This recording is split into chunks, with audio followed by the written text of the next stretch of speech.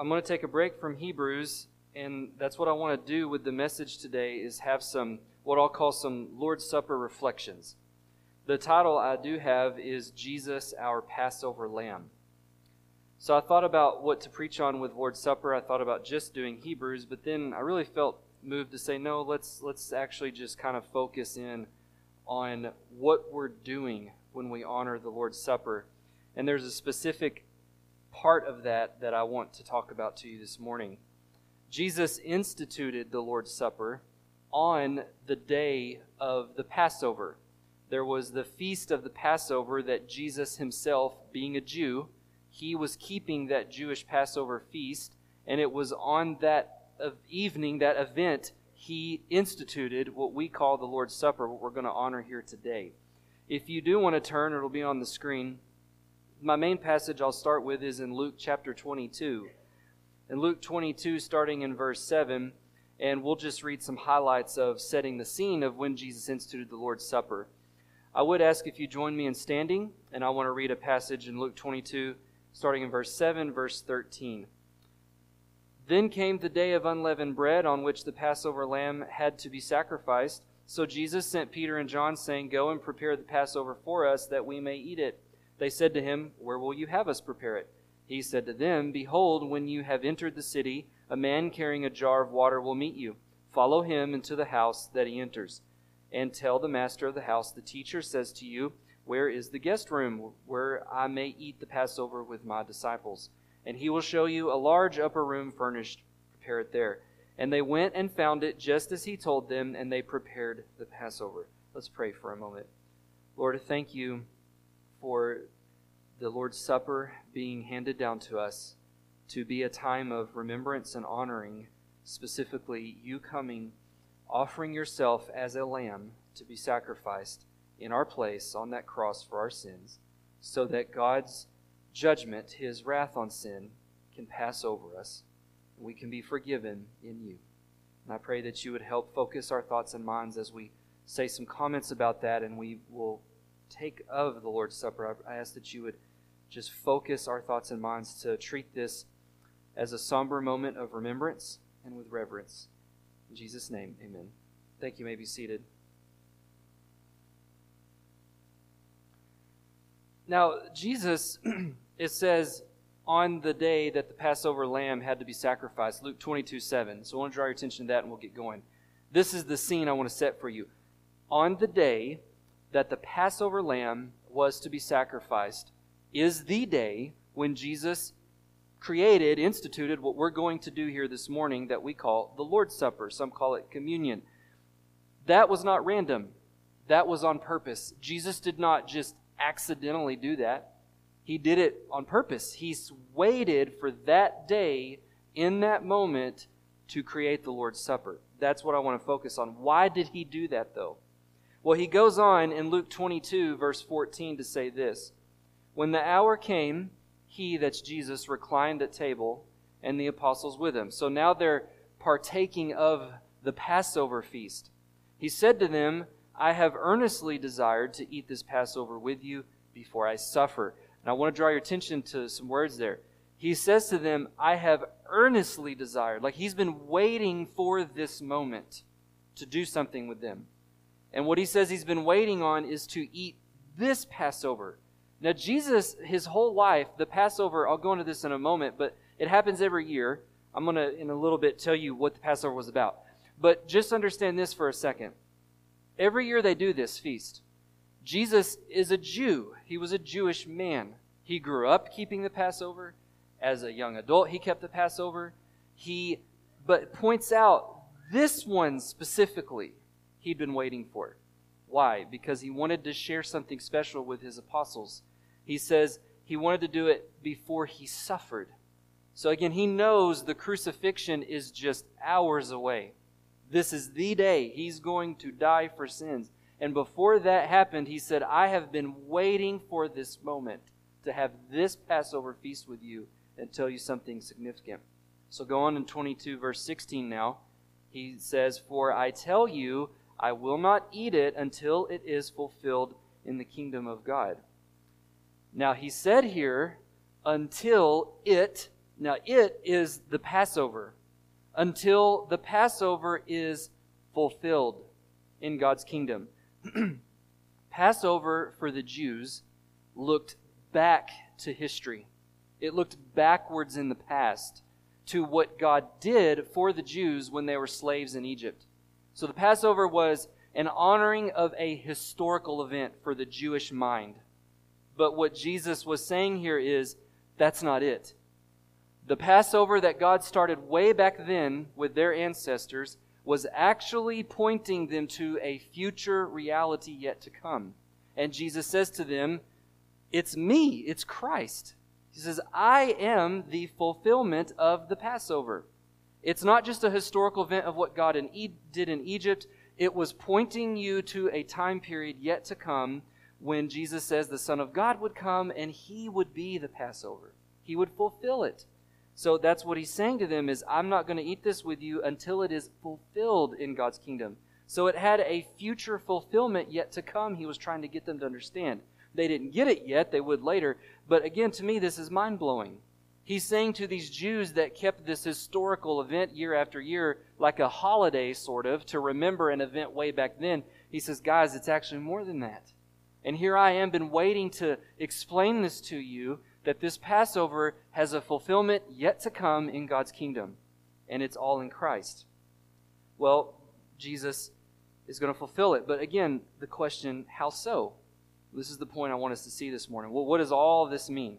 Well, Jesus Christ is the Passover Lamb. That's what I want you to walk away with this morning. He is the Passover Lamb that God provided for people to receive so they can be passed over by God's judgment. Well, let's back up. What is the Passover? What are we even talking about here? Over decades, centuries ago, maybe even 1,000, 1,500, I didn't look it all up, but a long time ago before this happened in Luke 22, you go back to the book of Exodus, and that's what that whole book is about. The book of Exodus is about the Jews, the Israelites, being enslaved in the nation of Egypt. And they were there for over 400 years as slaves. While they were there, they grew, they flourished, but they were oppressed. Well, then there came a point when God called Moses to be sort of a spokesperson, like a prophet. He said, go to Pharaoh, the bad, wicked King Pharaoh, who thinks he is also God on earth. Go say to him, let my people go, or else God will bring judgment. Over and over, God did these plagues or signs to show the Egyptians and Pharaoh how He alone is the one true God, and their false gods that they worshipped were false. They weren't anything at all. And every time God would say, let Israel go, and every time Pharaoh would say, no, I don't think so. And here comes another plague and another sign. Well, you fast forward to the last one. God said to Moses, okay, I'm going to do one final plague. We're going to call it the Passover event. And He says, after I do that, then Pharaoh will let my people go. Let me read this to you. It's found in Exodus chapter 11. In verse 1, the Lord said to Moses, yet one plague more I will bring upon Pharaoh and upon Egypt. Afterward, he will let you go from here. When He lets you go, He says He's not just going to let you go. He's going to push you out of here. He's not going to want anything to do with the Jews anymore. Skip down to verse 4 of Exodus 11. So Moses said, thus says the Lord, about midnight I will go out in the midst of Egypt. Now the I is God talking. So Moses reiterates to the Jews and then to Pharaoh. He warns them, says this is what's about to happen if you don't let the Israelites go. About midnight, God's going to go out in the middle of Egypt, and every firstborn in the land of Egypt shall die. From the firstborn of Pharaoh, who sits on his throne, even to the firstborn of the slave girl who is behind the handmill, and all the firstborn of the cattle will die. There shall be a great cry throughout all the land of Egypt, such as there has never been, nor will there ever be again. But not a dog shall growl against any of the people of Israel, either man or beast, that you may know the Lord makes a distinction between Israel and Egypt. So God warned them, this is what's coming. This is the final event, and it's terrible. The firstborn of people and animals will be struck dead. But let me explain to you, God made a way of escape. Here's what He said to do in Exodus 12. He gave some instructions. He said, you can avoid that. You can avoid all of that if you just listen to me. And here was His instructions. He said, take a lamb, a male, 1 year old. And then He said this phrase, unblemished. in Exodus 12:5, it says, "Your lamb shall be without blemish, a male, a year old. You may take it from the sheep or from the goats." Now, unblemished means no defect, nothing wrong with it. Not blind in one eye, not bruised, not a birth defect, not a broken bone. It had to be perfect, their most prized choice of the lamb, so to speak. God said, take this lamb, one per family in a household. You're going to kill this lamb, sacrifice it. Then you're going to roast it whole and eat it as a family. But then, that's not where it stops. In Exodus 12:7, it says, "They shall take some of the blood," again, of this sacrificed lamb, "put it on the 2 doorposts in the lintel of the houses in which they eat." Now, why are they doing that? Because God says, skipping again ahead in verse 12, "For I will pass through the land of Egypt that night, and I will strike all the firstborn in the land of Egypt, both man and beast, and on all the gods of Egypt I will execute judgments. I am the Lord." But notice this in Exodus 12:13. The blood of that lamb, that innocent, perfect, spotless 1-year-old lamb, it didn't do anything wrong. It's a sacrifice, though. What about it? Well, the blood of that lamb, God says, when I see it on the houses, when I see the blood, I will pass over you, and no plague shall befall you to destroy you when I strike the land of Egypt. That's where the event gets its name, the Passover. God said, when I pass through the land of Egypt, I will look at house to house, door to door. When I see blood on that doorpost, I'll pass over it. I'll pass on by. I won't enter that house and carry out the plague of judgment. I'll pass on. I'll pass over. So that lamb was very, very important. It had to be perfect. It had to be a specific lamb. And they couldn't just keep the lamb, and this is the sad part, right? But they couldn't just keep the lamb like a pet. They had to sacrifice it. They had to kill it. Why? That lamb was stepping in as a substitute for the firstborn of that family. God said, I own the rights over the firstborn. All life belongs to me, and I'm exercising judgment here. But there can be a substitute sacrifice to take the place of the firstborn so that they're not killed. The lamb will be killed and sacrificed in the place there. Well, after that event happened, the Egyptians lost their firstborn of animals and people. The ones that didn't listen, most of them didn't listen. Some did. The Jews listened. Their firstborn were spared because they kept the Passover instructions. Well, God then asked or commanded that the Jews, from that point on, for all their future generations, they were to 1 day a year keep the feast of the Passover. They were to bring a lamb into their home on the 10th day of the first month of their calendar year, 1-year-old, perfect, no blemish, a male. Keep it until the 14th day, and then sacrifice it at evening, and do the same stuff that they had to do in Egypt. Roast it whole, eat it as a family. And God said in Exodus 12:14, "This day shall be for you a memorial day, and you shall keep it as a feast to the Lord throughout your generations, as a statute forever. You shall keep it as a feast." So God did not want them to forget. For all their future generations to come, He never wanted Israel to forget what it took for Him to get them out of slavery in Egypt. It took that kind of a harsh, significant event. But God provided a way of escape for them. The Passover lamb provided the way out, so to speak. And He wanted them to remember it by keeping the feast of the Passover. So that sets the scene for on the day when Jesus did the Lord's Supper, He, being an obedient Jew Himself, I mean, Jesus was God, but He was the God-man. He was a man too. Well, He was a Jewish man. Per the law, He Himself had to keep the Passover feast. And He was. But I just want to point out to you, He chose that moment to do something else with it, to bring about the Lord's Supper.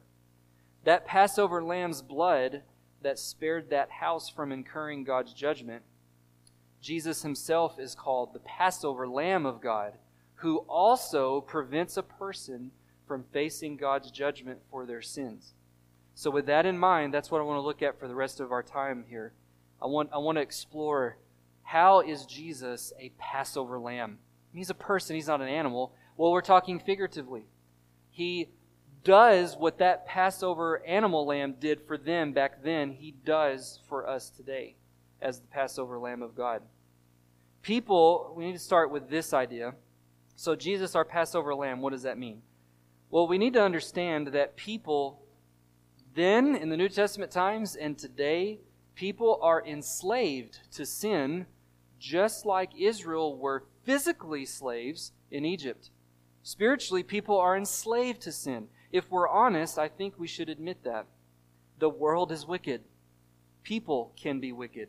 The world is broken. People are broken. There's brokenness everywhere. And the question is, why is it this way? Well, it wasn't supposed to be this way, but it became broken. How? Through sin. Sin entered and it led to death, disease, illness, suffering, broken relationships, broken marriages, broken everything because of sin. You take any problem that you've personally faced or you've heard about, I mean any problem, and it all, if you trace it back to root cause, it all goes back to sin. Either you sinned or they sinned or you both sinned or you faced a consequence of sin. It's all sin. All because of that. And the Bible uses slave-type terminology to speak about us before Christ. It says things that we were slaves to sin, held captive to sin. In Ephesians 2, 1 through 3, Paul says, you were, past tense, he's talking to Christians before they were forgiven in Christ. He says you were dead in trespasses and sins, in which you once walked, but notice how he describes what happens to someone before Christ. Following the course of this world, following the prince of the power of the air, the spirit that is now at work in the sons of disobedience. So Paul sort of lists out, what does a non-Christian do? Well, here's what they do, and they don't even realize it. They're doing what they do out of nature, but their nature is sinful. And then they follow what the world does, and what does the world do? It's sinful. Why is it that way? He says this phrase, the prince of the power of the air. That's Satan. Because until God brings his final judgment even on Satan, Satan is kind of running amok out there in society and cultures and in governments and institutions, and he's bringing all this disorder and this chaos, and people don't even know it probably, and they're just following along in their lives, wondering why things are messed up and why is it the way it is, why are they the way they are, because of this.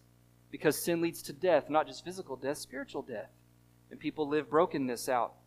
He goes on, though, and says, among whom we all once lived in the passions of our flesh. That's the idea. Sin just causes you to carry out what you want through the flesh, carrying out the desires of the body and the mind. We were by nature children of wrath, like the rest of mankind. So I use that as an example passage to stress that every person, regardless of background, color, ethnicity, doesn't matter, has the same problem from birth. A sin problem. The Bible says we're held captive to it like slaves. We're spiritually dead. Well, that enters Jesus. Jesus' mission was to come and share the good news that he is the Lamb of God who can take away people's sin and brokenness and deadness. John 1:29, John the Baptist saw Jesus walking toward him, it says, and he called out and said, behold the Lamb of God. Now, that's interesting because Jesus is a man. He's a person. He's not an animal. But John could see Jesus walking and say, there's the Lamb of God. And then he adds this phrase, who takes away the sin of the world. And again, I want to draw this parallel in your mind. The Passover Lamb in the Exodus that we read, the New Testament picks that up and says, that's Jesus. Jesus is that Lamb of God provided to take away sin. John goes on, it says in verse 35, the next day again, John was standing with two of his disciples. He looked at Jesus walking by and said, behold the Lamb of God.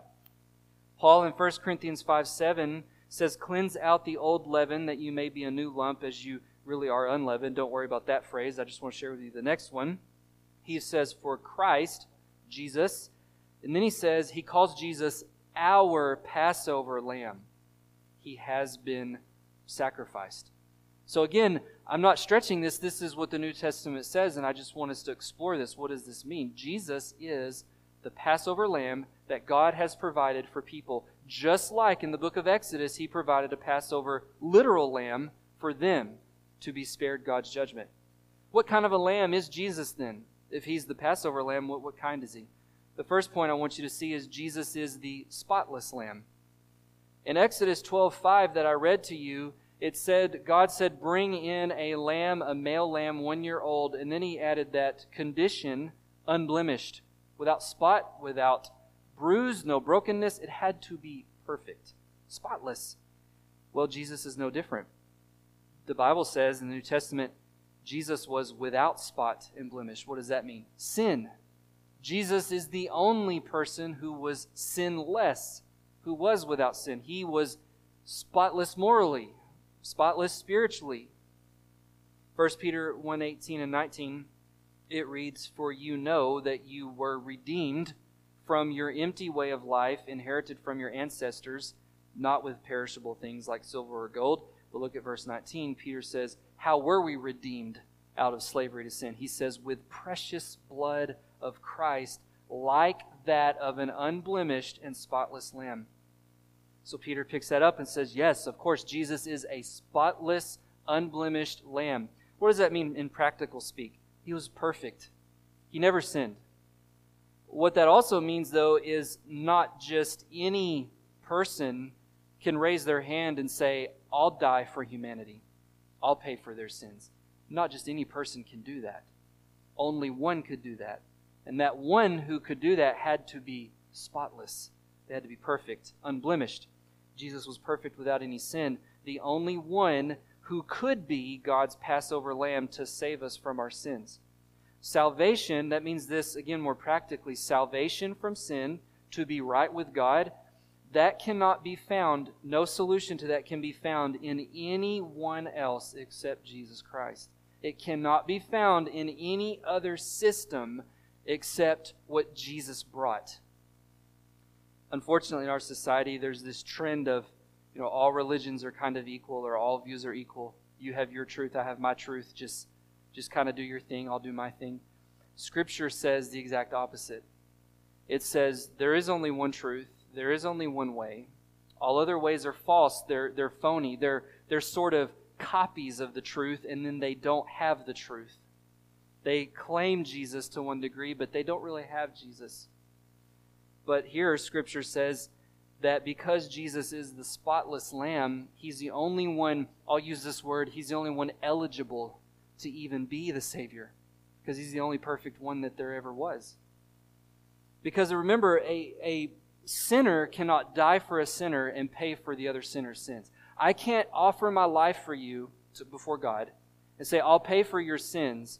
God would say back to me, but you're a sinner just like they are. That doesn't do anything.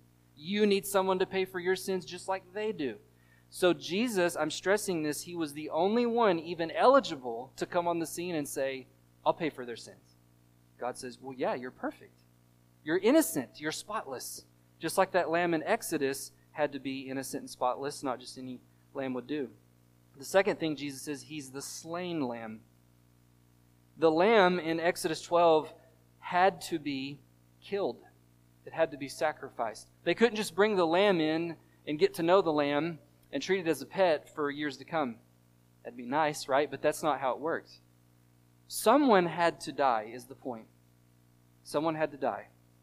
Because, again, the Bible says in Romans 6:23, the wages of sin is death. That's a simplistic way of saying God's not being mean about it. Again, I've said this before through my time here, but I like the analogy. I picture a judge on their bench, and they've got a convicted criminal, and let's say that criminal even pleaded guilty. He came before the judge, and the judge was like, did you do the charges? He's like, oh yeah, I did him. So he's not denying it. He pled guilty. What if the judge is like, I'm just feeling generous today. Why don't you just walk out the door? It's no big deal. We'll just kind of throw away the case here. If we were honest, we would say, okay, now I have a problem with the judge, because the judge is supposed to carry out judgment, justice. That's their job. And the criminal admitted to it, and the judge is like, no big deal. Just go away. Well, we would say, no. If he's guilty of a crime, then the law says what needs to happen. The judge is to uphold the law. God is no different. God isn't being mean when He says, I will judge your sins. God is just simply doing what He's supposed to do. God says the wages of sin is death. That's the punishment. That's the penalty. And God is the cosmic judge that says, okay, I have to render judgment, and justice must be carried out. Hebrews 9:26, though, says, as it is, He, that's Jesus, has appeared once for all at the end of the ages to put away sin by the sacrifice of Himself. So I'm saying Jesus is a slain lamb or a sacrifice lamb Just like the lamb in Exodus had to be sacrificed in order for its blood to be applied for God's judgment to pass over, the same parallels in the New Testament. The lamb couldn't just come in the house and then they show God the lamb at the doorway. No, they had to sacrifice it, and its blood had to be applied.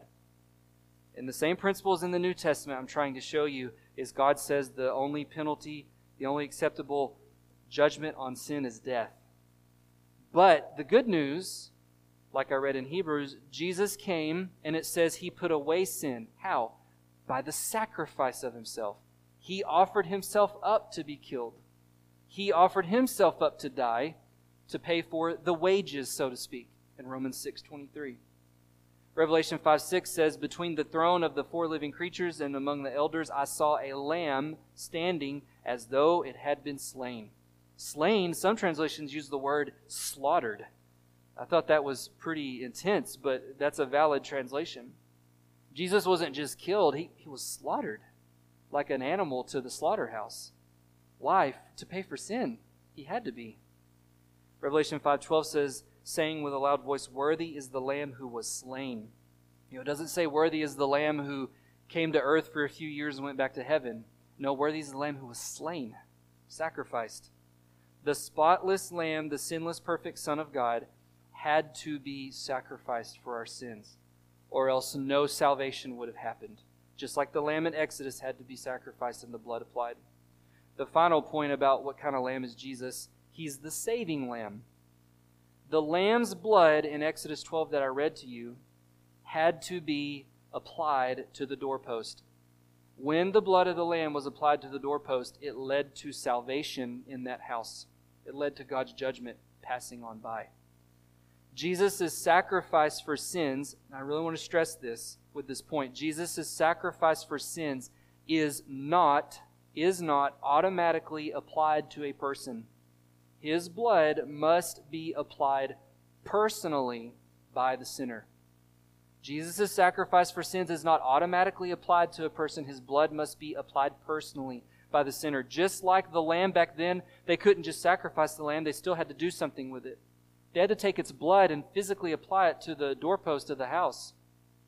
Well, Jesus' sacrifice, His shed blood, makes Him a saving Lamb of God. But that blood must be personally applied to you personally and to me personally. It's not just that He died and it's a default thing that happens where it's applied to every single human being. Now hear me clearly. His salvation is offered to everyone without exception. It's offered, but offered doesn't mean received. Offered is offered. Received is another thing. That's the next step. It has to be applied to the sinner personally.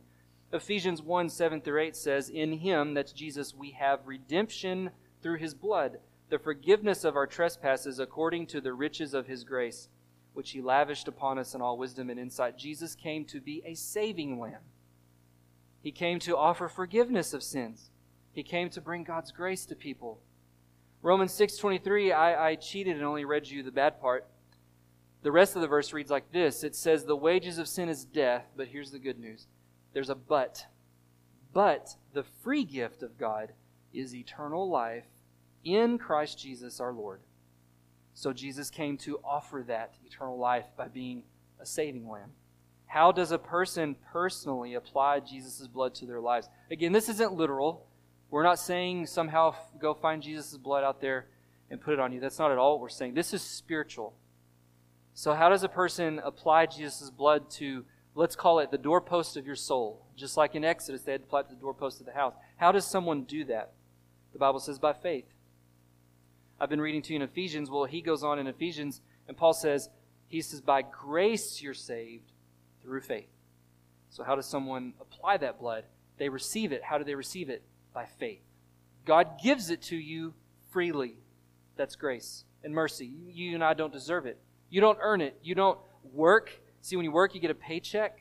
But you don't work for God and then He pays you with salvation. That's not how it works. He gives you a gift. A gift is you just were given it. You just received it. You know you didn't do anything for the gift. You just got it.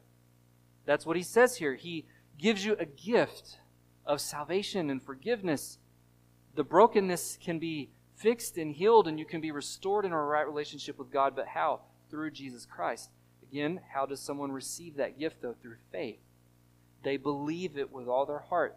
The Bible says if you confess to God, you admit, you agree with God that you are a sinner who needs to be punished for those sins, and you know that you're doomed to face God's judgments in your sin, but you call out to God and say, but I believe in Jesus, that He died for me on that cross. He took my place, and He rose again, then I too can have new life as well. It sounds easy. It's faith, but it's sincere, real belief with all your heart and your mind that He died and He rose again to offer you salvation from your sins. Jesus fulfilled the Passover. He is the Passover Lamb God has provided for sinners like you and I. Jesus is the spotless Lamb. Well, that meant that only Jesus is the sinless one who can be the Savior. No one else can be the Savior. No one else in human history can stand up and say, I'll die for humanity. No, they need someone to pay for their sins too. But because Jesus was spotless, that means sinless, He could. He was eligible, so to speak, to pay for people's sins. Just like the spotless lamb in Exodus. He was the slain lamb. Only Jesus' death pays for sin's penalty. It sounds harsh, but He had to be sacrificed. He had to be killed. Just like the lamb in Exodus. He had to be sacrificed to pay sin's death penalty, so to speak. Jesus is the saving lamb. Only Jesus' blood applied to the sinner can bring forgiveness and cause God to pass over that person on Judgment Day. Jesus took the Passover, and what He did, He honored that feast, and He gave it new meaning.